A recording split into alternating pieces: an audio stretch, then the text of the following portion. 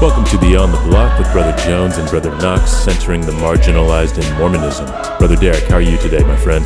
Great. I love talking about the scriptures with you, and we're going to talk more about the Talmud again. Yes, I'm looking forward to that. The people really seem to enjoy the references that we had last week, and we learned quite a bit from the parables that you shared with us. And I did notice that somebody had remarked that it is interesting hearing a parable for the first time. Growing up as a Christian, growing up in the church, you hear these parables and you have adults like interpreting them for you, but like hearing a parable for the first time as a grown adult and then wondering if you can hear the message that it was intended from the parable, that was an interesting experience for me. And, somebody had the foresight to point that out this past week. So I'm excited to see what you have to share with us today, brother. The Gospel of Thomas is really great for that because there's a number of overlaps with the Synoptic Gospels, but there are also some parables, some teachings that are found only in the Gospel of Thomas. And so if you want a fresh kind of like, oh, how would I take this? Just check out the Gospel of Thomas. Well, let's go ahead and get into it. But before we do, just want to remind you guys that we are a proud member of the Dialogue Podcast Network, a collective of independent, interesting podcasts who promote thoughtful, respectful, and engaging inquiry and discussion of all aspects of the LDS tradition, thought, arts, and culture. Find out more at dialoguejournal.com/podcast network. That's dialoguejournal.com/podcast network. Okay. So we are going to be in, where are we today? We are going to be in Doctrine and Covenants, section 45. So just one section today, but it is a section that is full of a lot of, there's a lot of content in here, as you can see. In fact, between the two of us, I don't think we have much more than like 4 or 5 passages we want to address in this section. So Derek, would you mind giving us a little bit of context for these verses we're about to read? Right. So this is about the time where Joseph is translating the Bible, and we're also in a time of a lot of excitement about the second coming here in the 1830s. And so those two combined to be the prompting for this revelation, where we talk mostly about the end times, the second coming, judgment, all of these other things. So in this section, we engage with a great deal of eschatology. In an earlier episode, I talked about eschatology, which is the doctrine of last things, and protology, the doctrine of the first things or creation. I talked about them both as being primarily about this life. It's a little surprising, maybe a little bit counterintuitive, but there's no way we can truly understand exactly what will happen like we're there. Like, we're never going to get it fully. So the knowledge we are given isn't to satisfy our intellectual curiosity about the next life. For me, it provides knowledge so that we live this life differently. And a good example of this is the sheep and goats judgment in Matthew chapter 25. And this is where Jesus says, I was hungry and you gave me food. I was thirsty and you gave me something to drink. I was a stranger and you invited me in. I was naked and you gave me clothing. I was sick and you took care of me. I was in prison and you visited me. And why are we told all of this? And it's not just to give us some bare information about what's going to happen, some type of like, oh, this is just for your own, to satisfy your curiosity about some details. No, it is given to form and shape us in this life. And I want to clear up some misconceptions. Okay. Some people want to see wokeism as a religion. You've heard this, right? Oh, absolutely. Absolutely. Yeah, and I think it's people on both sides can tend to see wokeism as a religion. Yes, sir. This idea that social justice is now the God that we serve, and we've replaced God with this other religion. And to that I want to say, with Jesus in Matthew 4, verse 10, "Get thee hence, Satan, for it is written, Thou shalt worship the Lord thy God, and him only shalt thou serve." Mm-hmm. And I didn't join this church to serve two masters. Right. Yes, the Lord is the embodiment and personification of wholeness and righteousness and justice, but that doesn't mean that I have any other God other than the one true God who has spoken through prophets in every dispensation. Yes, sir.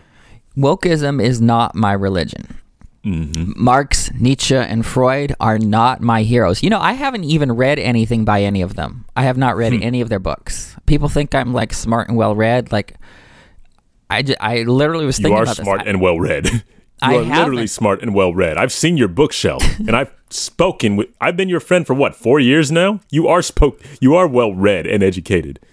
I literally haven't read Marx, Nietzsche, Freud, Foucault, all of the heroes of that particular tradition. They're not. Well, the fact that you even know their names and can pronounce them correctly, that already says something. You're smart. You're already smarter than the majority of the people on this earth, brother. No. Well, we also need to have a conversation about ableism as well. Just because I'm smart and I have certain capabilities doesn't mean that I am better, and doesn't mean that I have better theology than someone who has less ability or less capability or less access. We'll get into that later, though. Sounds good. So Marx, Nietzsche, Freud, Foucault, those are not my heroes. My heroes are the prophets. For example, Amos, Isaiah, Esther, Jeremiah, Mary, the mother of our Lord, King Benjamin, Joseph Smith, and of course, our Lord Jesus Christ. And I'm not going to go into all of the implications, but all of those had social teachings that are very important, very liberatory, very radical for their historical context. But anyway, these prophets, I'm on their team when it comes to society, culture, and economics. Yes. Let's talk about my desire for abolition. And I mean police abolition, prison abolition of all this stuff. Okay. My desire for abolition flows directly from a white-hot passion for the Lord and the Lord's will for all of us to be a Zion people. It's not from some other source. And events like the murder of George Floyd and too many others have roused the conscience of this nation, to use Dr. King's phrasing. And our own prophets, President Nelson and President Oaks, have spoken directly and specifically to this issue. Yeah. Anyone who accuses me or you of wokeism hasn't listened to me speak for 5 minutes. If you listen to me for 5 minutes, you're going to get like 10 different quotations from the scriptures. You're never going to hear anything by Karl Marx. Yeah, brother. That is right. That is right. And this is one reason why I enjoy talking to you so much about the scriptures. And this is something that's been a strength to me, and something that I've noticed people compliment me on as I've spoken, is that I don't quote a lot of, philosophers or great thinkers or civil rights activists. Like, they're in there for sure. But for every one of those that I would quote, there's going to be like 5 to 10 scriptures that I also quote. And one of the blessings of, getting to do this with you is just to see exactly how much our theology is, or how much our desire for justice is informed by our theology. And, I'll speak for myself. I just didn't know it. I just didn't know exactly how biblical, how scriptural my desire for justice was, and just how much I could defer to the scriptures for this stuff. And one of the greatest blessings of this is just to kind of see that light come on in other people, to realize, oh, my desire is divine. My desire for justice for other people, my desire to abolish racism and to fight homophobia and misogyny, these are just as scriptural as, any of my other desires for, other things in the church are. And it's been such a fun experience and a rewarding experience to see that light come on for people. So I'm really glad you said that. And, this is something that is clearly seen in the black church. I mean, Marx has had basically no effect on the black church as a whole, right? And you have this strong, passionate thirst for and hunger for justice that comes out of the community that has nothing to do with all of these philosophers that some people like to hate. Now, Marx did have some influence on liberation theologians, including James Cone, but liberation theology hasn't been the dominant position historically in the black churches. It's been just a deep understanding, a living understanding of the scriptures themselves that has formed the community. Right. And I actually want to talk a little bit about that when we get to section 9, if it's cool with you, actually. I think that's the next thing. Okay. So what we got here in section 45 anyway is a whole commentary on Jesus' Mount of Olives discourse that's found in the Gospels. Matthew 24 is the one that actually ends up making the Joseph Smith translation of the Bible that I'll reference a little bit later. But that in and of itself isn't particularly remarkable, especially with such a complicated text. But there are a couple of things worth noting about this commentary, and one is that this is the Savior's commentary on his own words, and we're going to get into that a bunch once we explore the text a little bit more thoroughly. But the first thing I wanted to talk about was found in verse 9. I'll just go ahead and read this verse real quick. Okay. And even so, I have sent mine everlasting covenant into the world to be a light to the world, and to be a standard for my people, and for the Gentiles to seek to it, and to be a messenger before my face, and a face to prepare the way before me, close quote.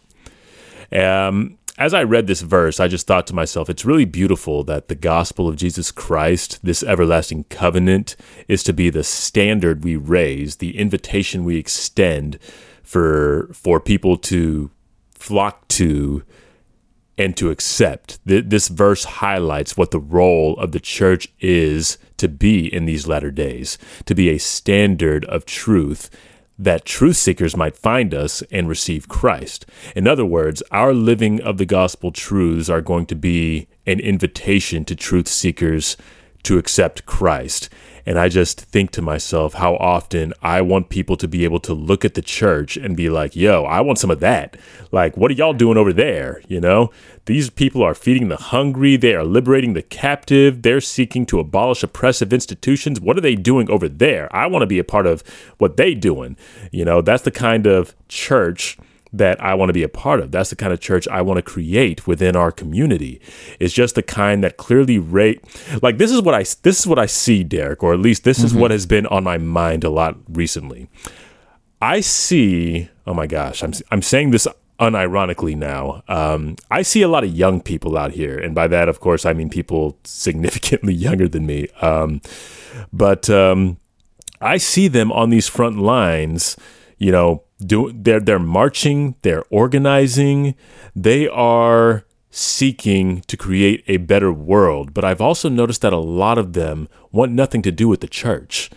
And in exploring that and the reasons for that, you know, I've done a little bit of research on the matter. But one conclusion that I've noticed in this research, something that I've already expected, is that a lot of these people don't want anything to do with the church because it doesn't speak to their needs and to their hungers for justice, which blows me away considering what we do on this show and considering just how entwined or just how much justice is, you know, not just a part of what Jesus has done, but it's like an integral part of it. You know, it's baked into the message of Christ. It is baked into his mission. Right. Like his message is all about justice, I feel like. So the fact that young people don't want anything to do with the church because the church can't speak to the needs they have to pursue justice should be an incredible indictment of what we have become as Christians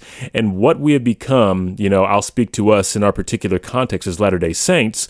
What is the standard that we are raising that young people may not want to be part of this church, or that people in general can't see themselves being a part of it because of our stances or what we don't do when it comes to social justice? When we cannot speak to, you know, issues of racism, when we can't speak to issues of misogyny, of ableism, of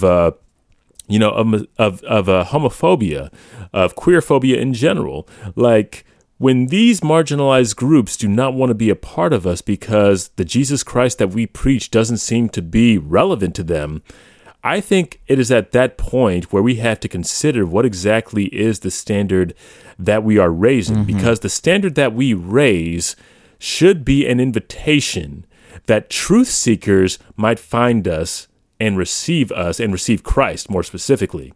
But if people that are embracing the truth that there is nothing wrong with who they are, that there's nothing wrong with their immutable identities, and they come to see us as people who, or, as a church that doesn't affirm that truth, then they are going to reject our invitation. So it was upon reading this verse that I was just like, what kind of standard are we raising?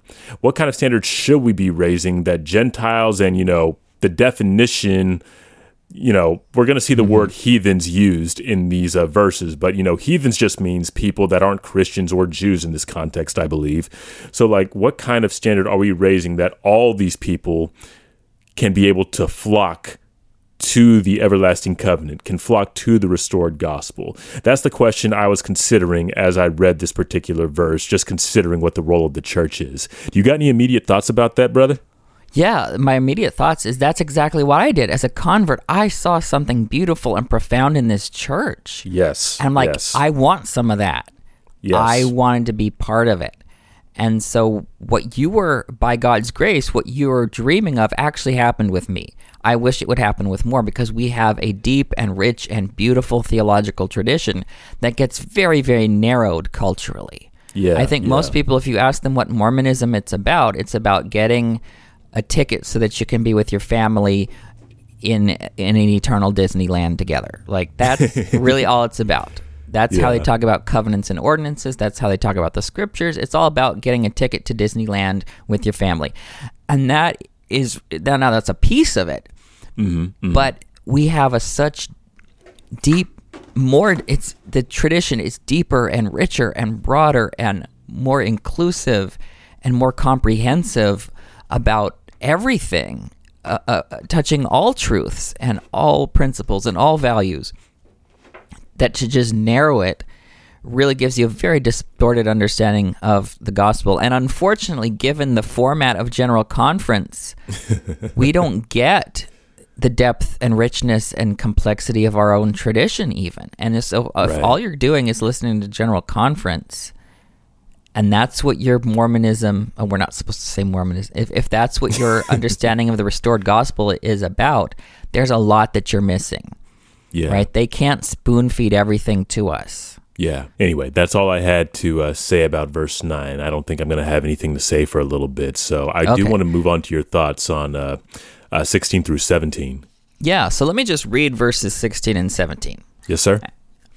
It says, and here Jesus is speaking, "As ye have asked of me concerning the signs of my coming, in the day when I shall come in my glory in the clouds of heaven, to fulfill the promises that I have made unto your fathers. For as ye have looked upon the long absence of your spirits from your bodies to be a bondage, I will show unto you how the day of redemption shall come, and also the restoration of the scattered Israel."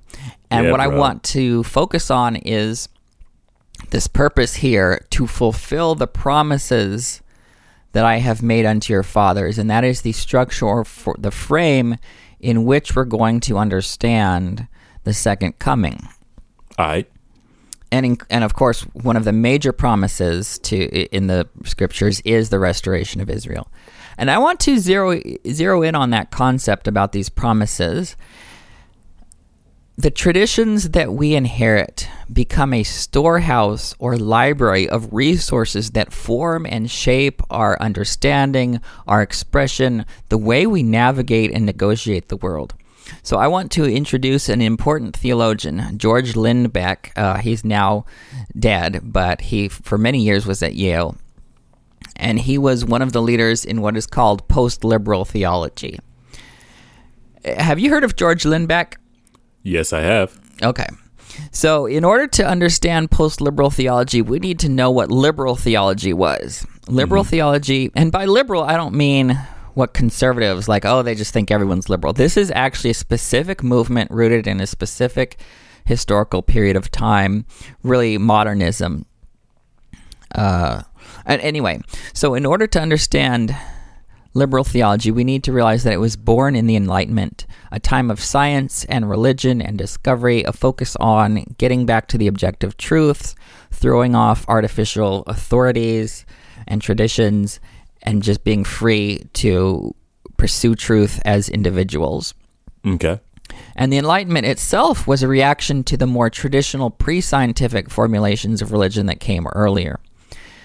These pre-modern theologies, Lindbeck calls cognitive propositional theology. It's all about simple historical and philosophical truth claims. It's you mentally assent to certain propositions, and that's really what theology is about. And that's what classical theology and all of Christian denominations were really up until the Enlightenment.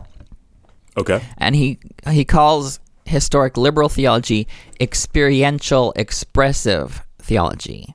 It's about subjective feelings of connection in a world of objective reason and inquiry. And Schleiermacher is a good example of this, who in a time of deism and atheism said, hey, wait a minute, we can still have our science, and then our religion is about how we have a subjective feeling of absolute dependence and connection with God, and that's really ultimately what theology is about.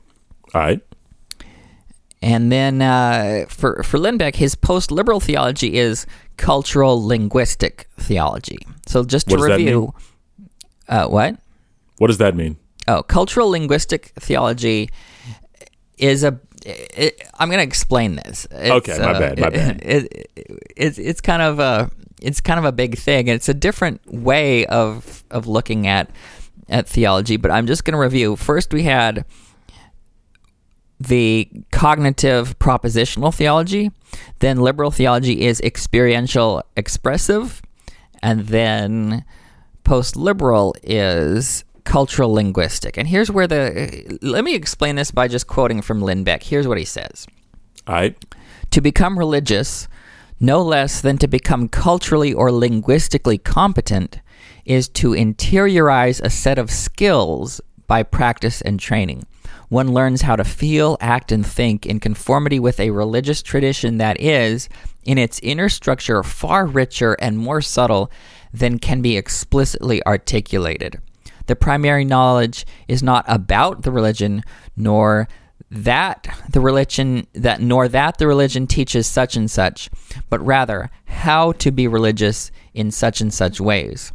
It is necessary to have the means for expressing an experience in order to have it. And the richer our expressive or linguistic system, the more subtle, varied, and differentiated can be our experience. To become religious involves becoming skilled in the language, the symbol system of a given religion. To become Christian involves learning the story of Israel and of Jesus well enough to interpret and experience oneself and one's world in its terms. Close quote. I also want to say that Lindbeck was really formed by the ecumenical movement, having dialogue with other religions. How do we respectively engage that you've got these completely other systems that are there? But anyway, Lindbeck here is pushing it back against historic liberal theology, which questions authority and questions tradition. For Lindbeck, religions are like languages. We speak English not because it's the one true language, but because it is the language of our culture and the only means many of us have for processing and expressing our experiences. Other religions are like other languages. Lindbeck here draws upon Wittgenstein's concept of language games. So for the Enlightenment, the goal was correspondence, that religious truths would correspond to the way the world actually was, scientifically and historically. But for Lindbeck, the goal is coherence. We are playing a self-consistent language game. What does truth look like in this kind of language game? Here's what it looks like. We're going to hear more from Lindbeck. He says, utterances are intrasystematically true, and that means true within a system, when they cohere with the total relevant context, which, in the case of a religion when viewed in cultural linguistic terms, is not only other utterances, but also the correlative forms of life. Thus, for a Christian, God is three in one, or Christ is Lord, are true only as parts of a total pattern of speaking, thinking, feeling, and acting. They are false when their use in any given instance is inconsistent with what the pattern as a whole affirms of God's being and will. The Crusaders' battle cry, Christus est Dominus, for example, is false, and that means Christ is Lord, is false when used to authorize cleaving the skull of the infidel, close quote. So he's not going back to a pre-modern understand of text and tradition where it's infallible, inerrant, divorced really from a sense of historical contingency. He says, yeah, we've learned all this stuff from liberal theology, but now what do we do? We can go back and reclaim some of the tradition and text and authority of what we've inherited, and this is how we're going to play with it. I'm only vaguely familiar with Lindbeck, and I never actually had a working definition of post-liberal theology. So like this is still a bit Greek to me, but I'm just sitting here learning for the time being. I've been focusing mostly on this whole linguistic piece about how the different languages, like different religions are different languages and give us different opportunities or different ways to correspond with certain truths. So that made a lot of sense to me, and that gave me something to think about and chew on for a little bit. But I'm going to need a minute with this other stuff. I'm going to have to just sit with it. And I think that's actually something you get when you look at different languages. Like the other world religion that I've done the most exploration in is Judaism. And I realized, you've got sort of this principle in our religion and this principle in their religion, and this is how they say it, and this is what stories they use to tell that principle. And so there's an element of translating, not like literally translating, but sort of there's a way of saying that in Judaism. There's a way of saying that in Islam. There's a way of saying that. And I think that's kind of what he's hitting upon here. And Lindbeck is restoring a respectable place for tradition and text that had been challenged by the Enlightenment. Like I said, the Enlightenment was like, we're just going to throw off external authority. We're going to have an individual journey of truth, and you go wherever the evidence leads, and so on. And I think there's some things that we can learn from both liberalism and post-liberalism. Although I'm not a post-liberal myself. I just want to say that. I think there's things we can learn. As a theologian, I try to, and this is so hard, I try to both push the tradition and be pushed by the tradition. Dude. Yeah? Like I was thinking about that today, just in preparation for having this conversation, and you've articulated it so beautifully with that little maxim: push the tradition and be pushed by the tradition. Like it is such a fine, or at least to me, it feels like such a fine line to walk, because you see the value in what it is that you have, but you also see the need for things to be explored in a way that we haven't really explored them, so that either it can be a more enriching experience for us, or that it can be a more enriching and more fulfilling and life-giving experience for other people. I mean, again, I could be wrong about saying it's such a fine line, but it's just something that I wrestle with on a fairly regular basis, the tension between honoring the tradition and letting myself be pushed by it, but also of wanting to push the tradition to, being more expansive or to greater heights, whatever you want to say about that. And to me, that's the core of what it means to be faithful. I think we on the margins probably get prompted to challenge the tradition all the time and push back and want it to be better. Yeah. But we also have to make space for saying, look, there's a richness here that I should allow to form me as well. Yeah. And that I should allow to be checks and balances, and there's things that we can learn, not just things that we can teach. And I think that's the best part of being in a living tradition that's led by a prophet, is we get this interplay of pushing the tradition and being willing to be pushed by it. Yeah, it's part of it's part of the experience of being a member of the Church of Jesus Christ of Latter-day Saints. And I don't feel like enough people either acknowledge that or want to acknowledge that.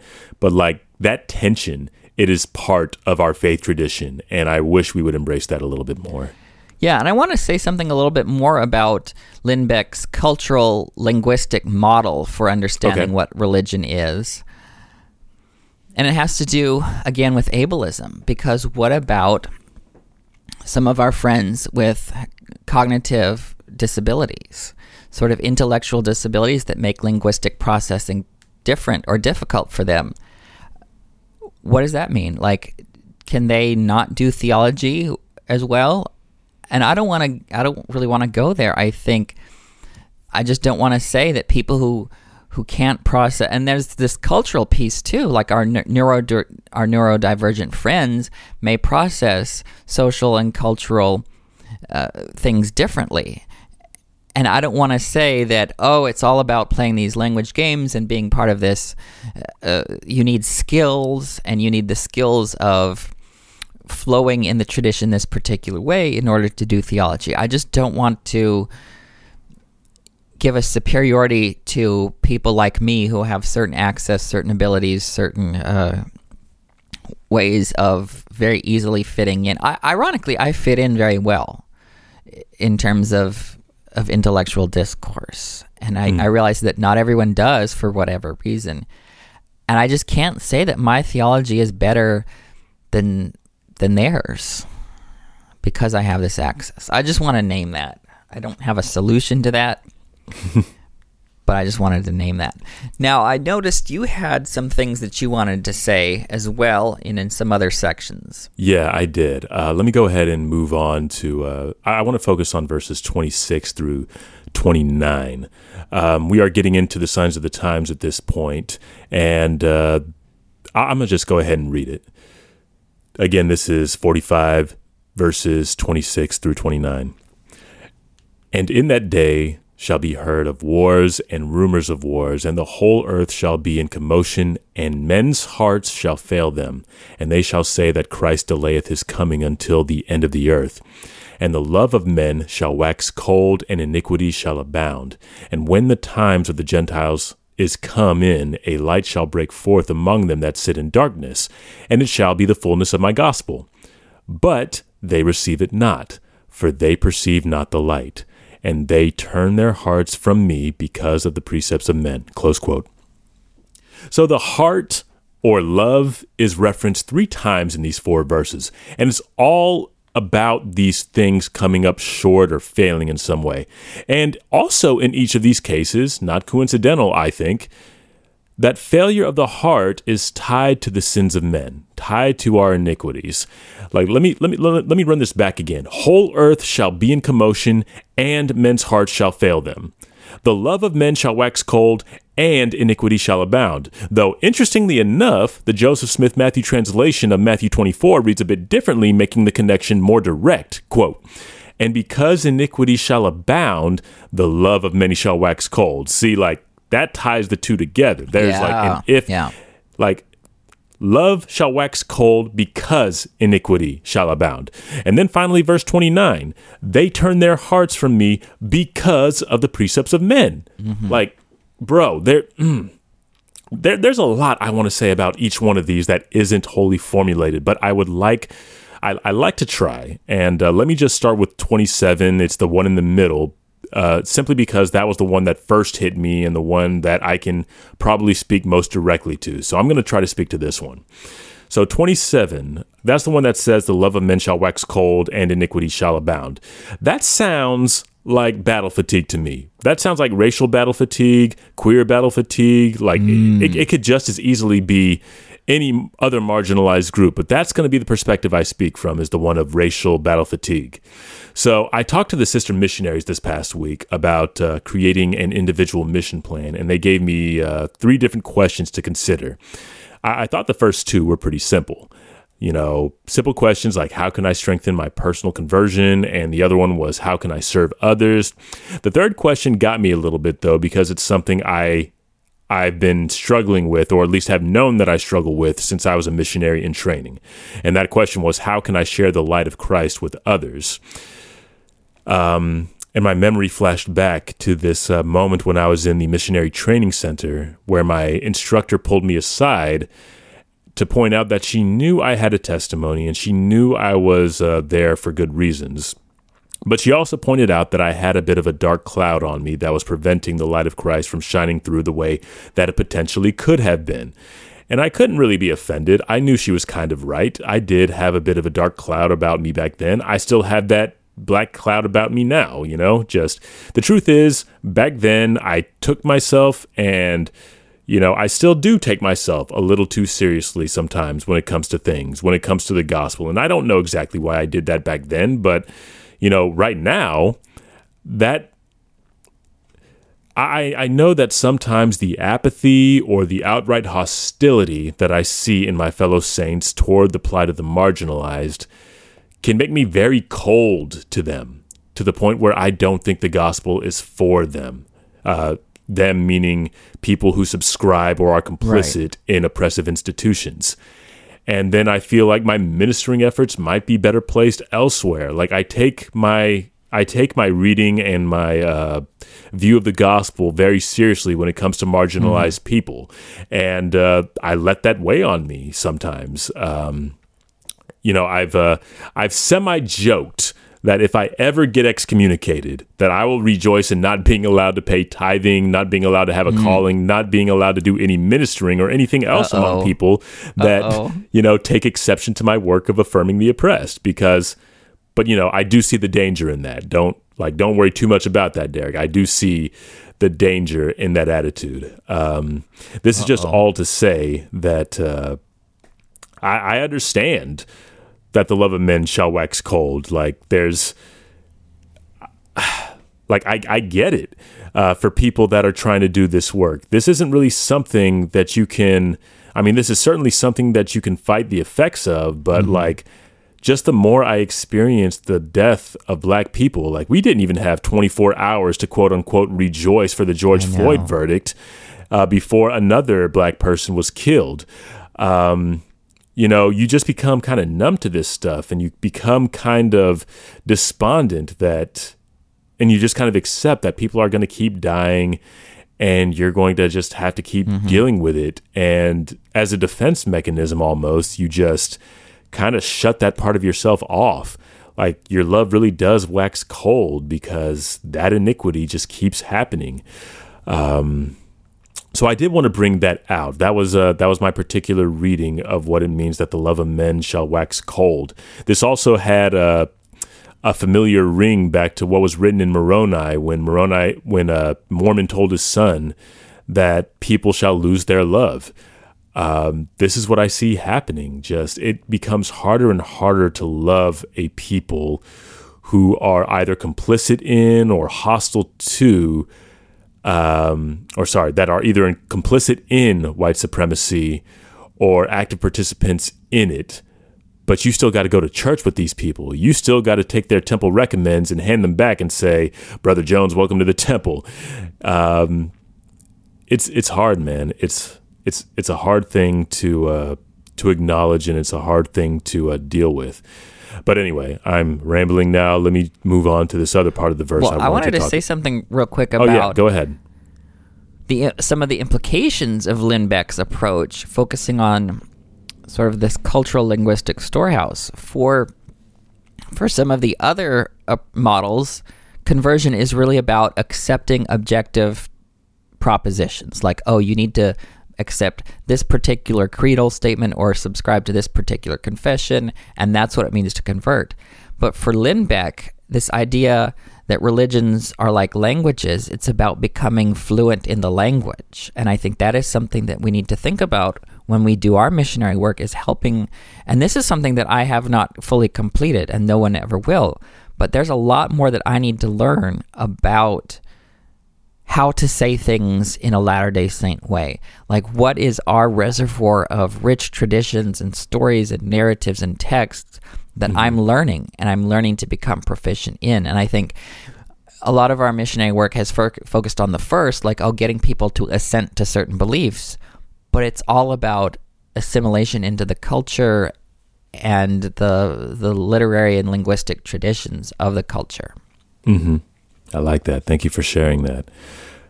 So let me move on to verse 29 here. This is Christ saying that they receive it not. This stood out to me because this is one of the greatest obstacles in missionary work to me. So let me run this back again. This is verse 29. meaning the Gentiles, or anyone who hasn't received the gospel yet, receive it not. For they perceive not the light, and they turn their hearts from me. And then the question I got to ask is why don't they perceive the light? Why do they turn their hearts? And I've alluded to this already, but it says because of the precepts of men. It may not matter for the purposes of this verse and what the Savior has to say. It may not matter what men are doing this, but in the moment I read this, I thought of our men. I thought of our leaders, our members, any of us that veil unholy precepts like homophobia, like racism, like ableism, like misogyny, in messages of Christ, in a message of Christ. Sure, it could be other Gentiles, it could be other people that this scripture alludes to, but it could just as easily be, if not more so, be us. I was thinking of something that, I've already talked about this, but I feel like because of what the church can or cannot offer to people who are actually doing the work of justice, we lose out a lot on people who would otherwise hear our precepts, but can't hear them because they don't see our action.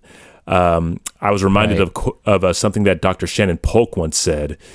She said that the poor won't be able to hear the message of Jesus Christ over the growling of their stomachs. Mm-hmm. Yeah. Similarly, I believe that the LGBTQ community that will struggle to hear the message of a compassionate Christ over homophobia in his name. I believe the message of a Christ that dissolves hierarchical distinctions between groups may not reach women who are consistently objectified, victim blamed, and left out of conversations that affect them. I believe that the message of a Christ who, told the parable of the Good Samaritan, a Christ who, dealt with and healed the daughter of the Syrophoenician woman.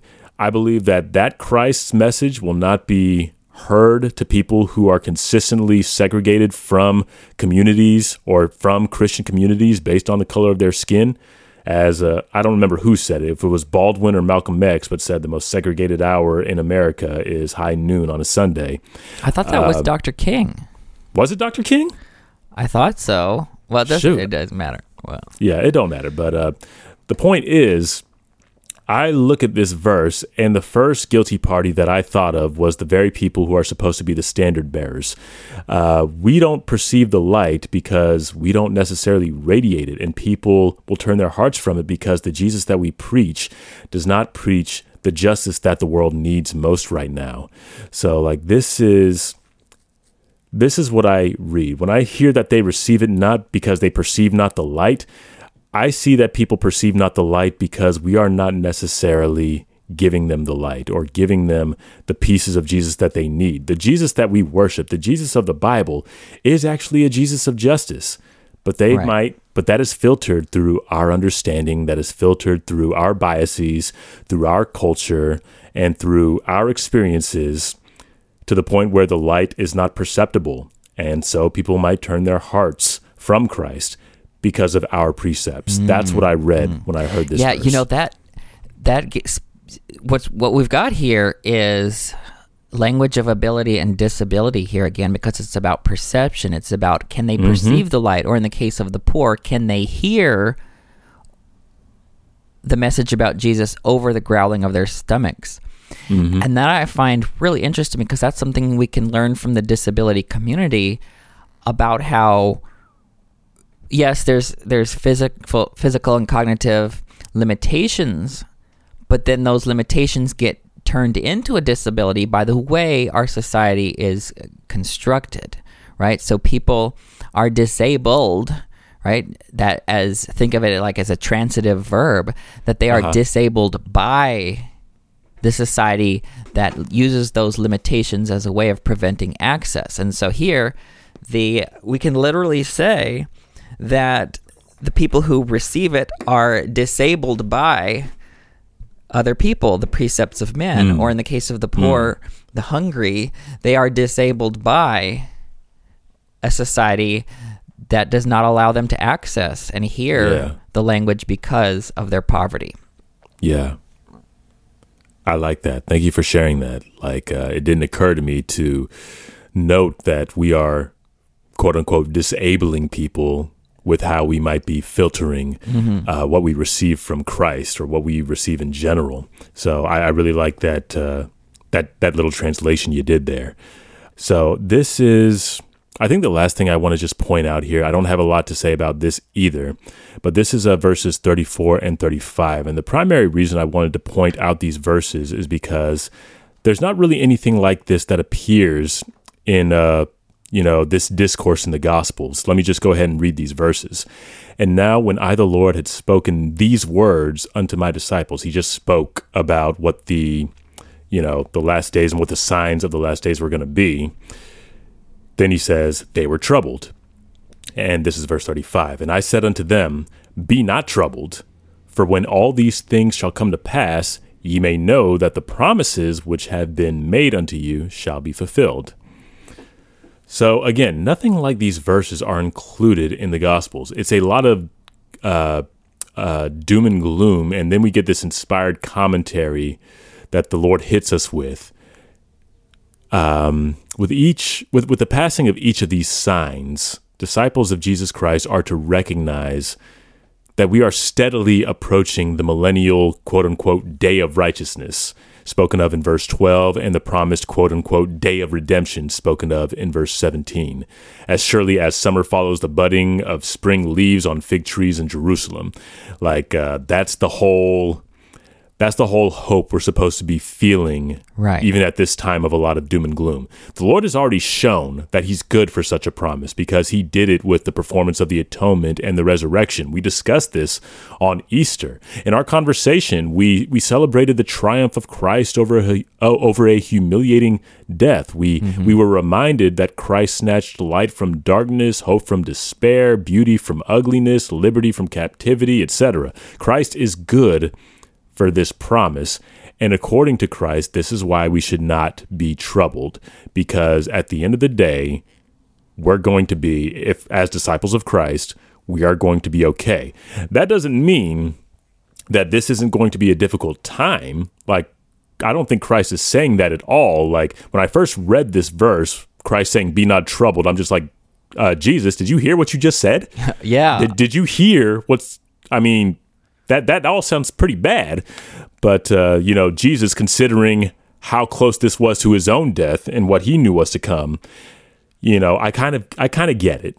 Jesus was basically saying it's gonna be okay in the end, and that we shouldn't worry too much about what is to come. So I do want to hear that message while also validating that this time that should precede that, the day of the Lord, that's still going to be rough.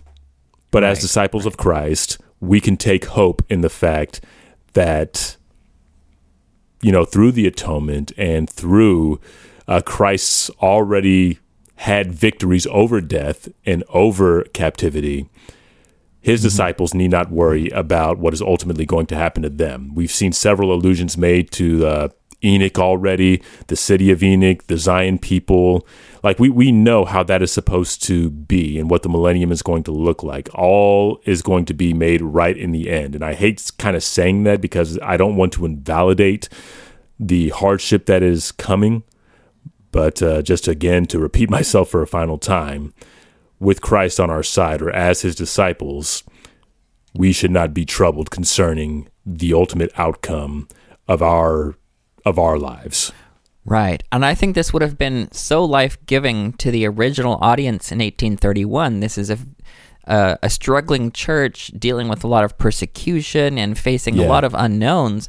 I think this speaks hope and joy into the heart of that mess. And that's the overarching conclusion that we should draw from section 45 is hope and the ability to latch on to joy. I think I want to connect that with what I'm going to say on verses 56 through 59. Yeah, let's go. And here's what it says.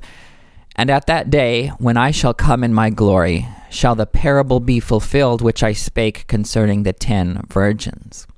For they that are wise have received the truth, and have taken the Holy Spirit for their guide, and have not been deceived. Verily I say unto you, they shall not be hewn down and cast into the fire, but shall abide the day. and the earth shall be given unto them for an inheritance, and they shall multiply and wax strong, and their children shall grow up without sin unto salvation.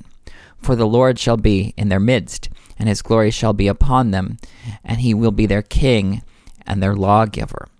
I want to focus on what the wise virgins did. It says, they that are wise have received the truth and have taken the Holy Spirit for their guide. It's about what the wise have latched onto. And I want to go and talk about the parable of the 10. I call them bridesmaids because that makes a lot of more sense to people than virgins. Okay. Let's talk about the parable of the 10 bridesmaids in Matthew chapter 25. So in this parable, 10 bridesmaids are waiting for the groom, who represents Jesus. 5 of these are wise, and they bring extra oil for their lamps. And 5 are foolish, and they don't take advantage of that opportunity to get more oil. The 5 virgins who make the most of their resources are like the servant who uses his talents to make more in the parable of the talents in this same chapter in Matthew.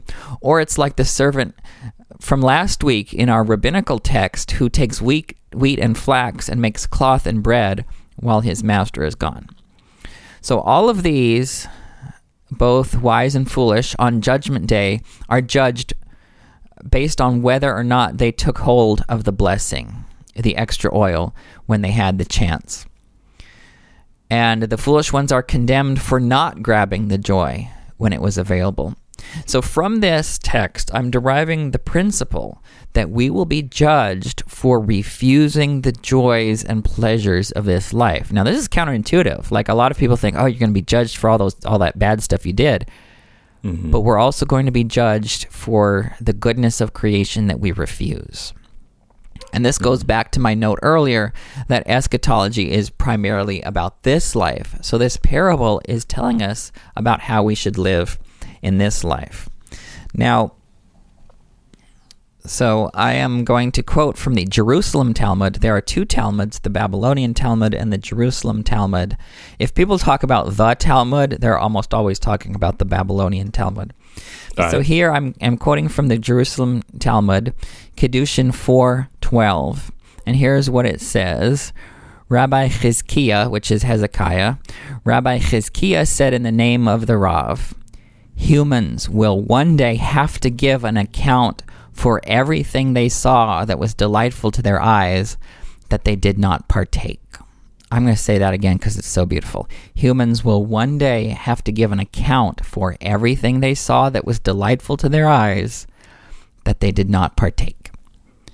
And the text goes on. Interestingly, Rabbi Lazar was very strict about this, and he would save a little money so that he could eat every item once a year so as to fulfill this technicality. Isn't that an interesting way of taking this text? Quite. Wow. Yeah. Okay. So now I haven't done that. And this reminds me so much of what we learn in 2 Nephi 2:25, that Adam and Eve fell that people might be, and that people are, that they might have joy. That's our whole purpose in life. Mm-hmm. I just wanted to say that the Westminster Shorter Catechism says that the chief end of man is to glorify God and to enjoy him forever. And that's the gendered language of the text itself. Mm-hmm. But the chief end of man is to glorify God and to enjoy him forever. And this reminds me of one of the main teachings of Galatians 5. And this is why it's so important not to just look at verses, but to look at the overarching context. Like, what is this verse doing in this paragraph? What is this paragraph doing in this chapter? What is this chapter doing in the arc of the whole argument of the letter to the Galatians? So here is one of the main teachings of Galatians 5, that for freedom Christ has set us free. And Paul teaches that if we wrongly restrict ourselves from something, we will be judged for it. And this is in the context of Gentiles being pressured not to be Gentiles, being pressured to adopt circumcision and to restrict themselves from non-kosher foods. And Paul condemns this harshly. Paul wasn't nice. He wasn't nice to the opponents in Galatia, but he also wasn't even nice to the Gentiles themselves. He called the Galatians names. He was name calling. He called them, "O foolish Galatians," in Galatians 3:1. And I'm saying this because some people say, oh, you're name calling. I'm like, yeah, I am. Jesus did it. Paul did it. Isaiah did it. Everyone did it. Like, there are some things where the justice demands the strongest language you can to hold people accountable. I'm digressing on this. You can tell something happened to me on the internet this week, right? Yes, sir. Anyway, so Paul teaches in chapter 5 that if we refuse to grab onto the joy that our Christian freedom gives us, we have been alienated from Christ. We have fallen away from grace. Paul is pronouncing curses on people who refuse to latch on to what is delightful to their eyes. And just like the Rav declared, we will one day have to give an account for everything that we saw that was delightful to our eyes that we did not partake of. We will one day be judged for depriving ourselves of the extra oil and the right to join the joyful wedding procession with the groom. Mm-hmm. Trying to share the oil would not have left enough oil for any of the torches, and that would have ruined the wedding festivities. We must latch on to the joy that is within our reach. We must fill the measure of our creation. Mm. This has tremendous relevance for LGBT people. We must latch on to every joy that we have a right to have. It's a commandment. If on Judgment Day you realize that you should have married the person you love and you didn't, it will be too late. If on Judgment Day you realize that you should have lived as the gender you know yourself to be and you didn't, it will be too late. At midnight comes the cry, the bridegroom is here. All who wrongly deprive themselves will be mad at themselves for being so foolish.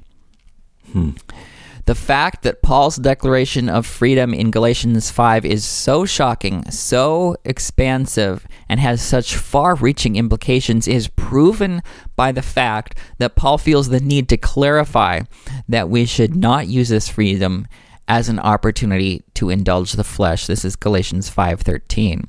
So ironically, some people will use this verse to say, well, this isn't what Paul was doing, but Paul is anticipating the effect on the Galatians. Like, this is a big blast.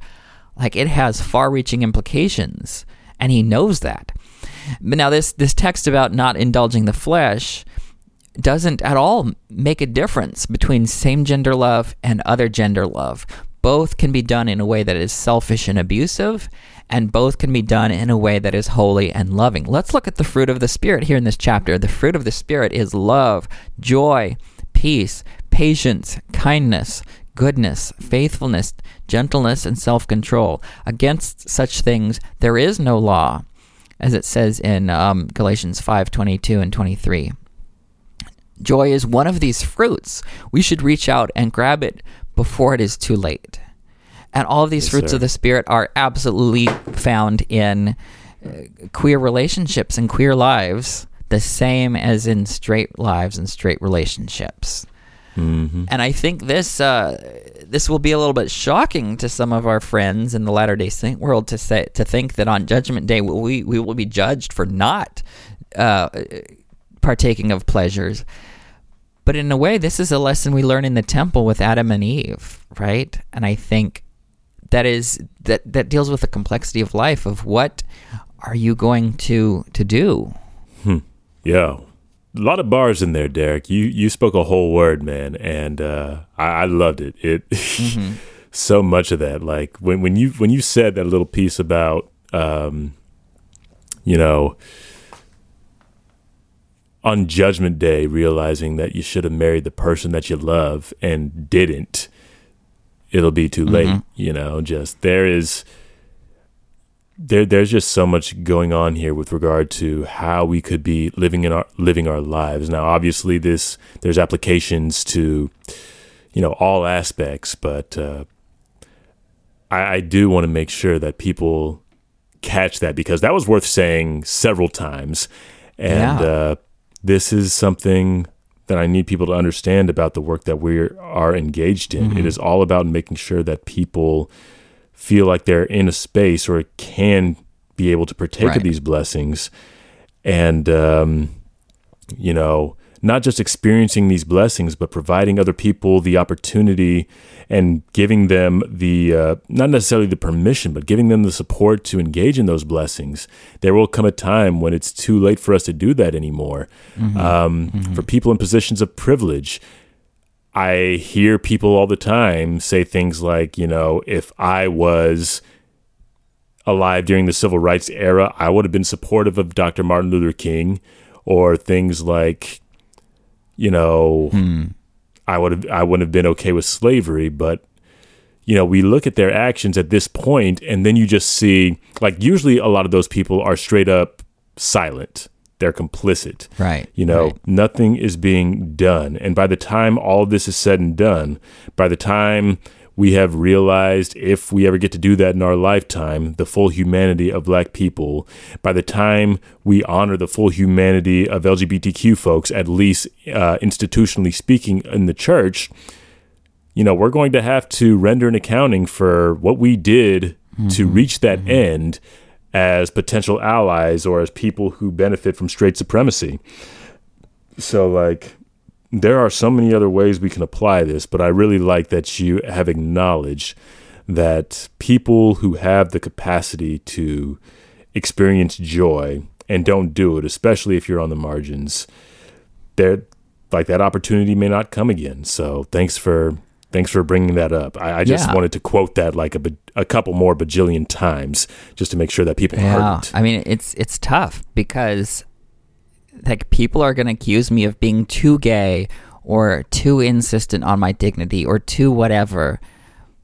But I'm not worried about that. I'm actually worried. I am afraid that I'm going to get there on Judgment Day and Jesus is going to tell me, Derek, you weren't gay enough.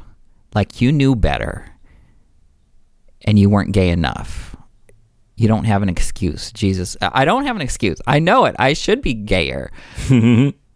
But I mean, I'm gonna stand there without excuse.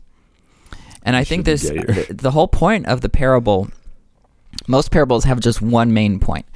And the point of this parable about the 10 virgins is about, not doing what you should and it being too late, because by the time midnight comes and the shout is made that the bridegroom is here, it's too late to go and buy oils.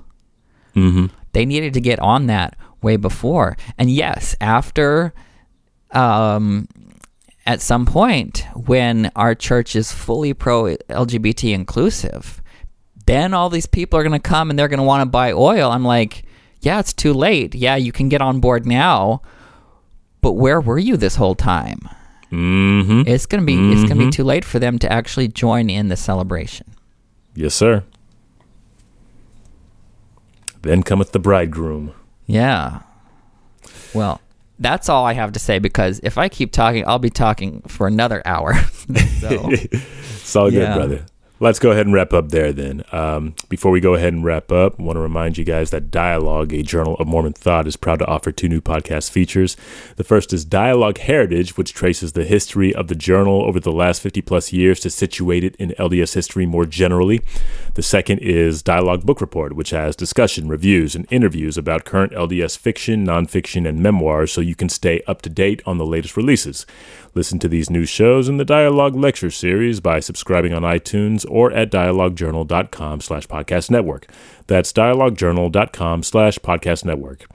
Brother Derek, where can people find us? You can find us on Instagram and Twitter at BTBLDS. You can also find us at beyondtheblockpodcast.com, and you can also find us on Facebook. On Facebook, yes. Also, thanks to our new collaborators that have joined us this week. Really look forward to y'all's participation in the Facebook group if you haven't already joined. If you haven't received the link to join, just go ahead and email us or shoot us a DM on Facebook or Instagram. We'll make sure that you guys get in. Also, thank you to David Doyle, who's been handling our transcripts, as well as Tamara Kemsley, who's been doing the audio for the podcast. Thank you guys very much for all that y'all do for us and, you know, the access that y'all help people have as a result of y'all's work. Y'all are rock stars. Thank you guys again for listening. Till we meet again next week. Bye, everyone.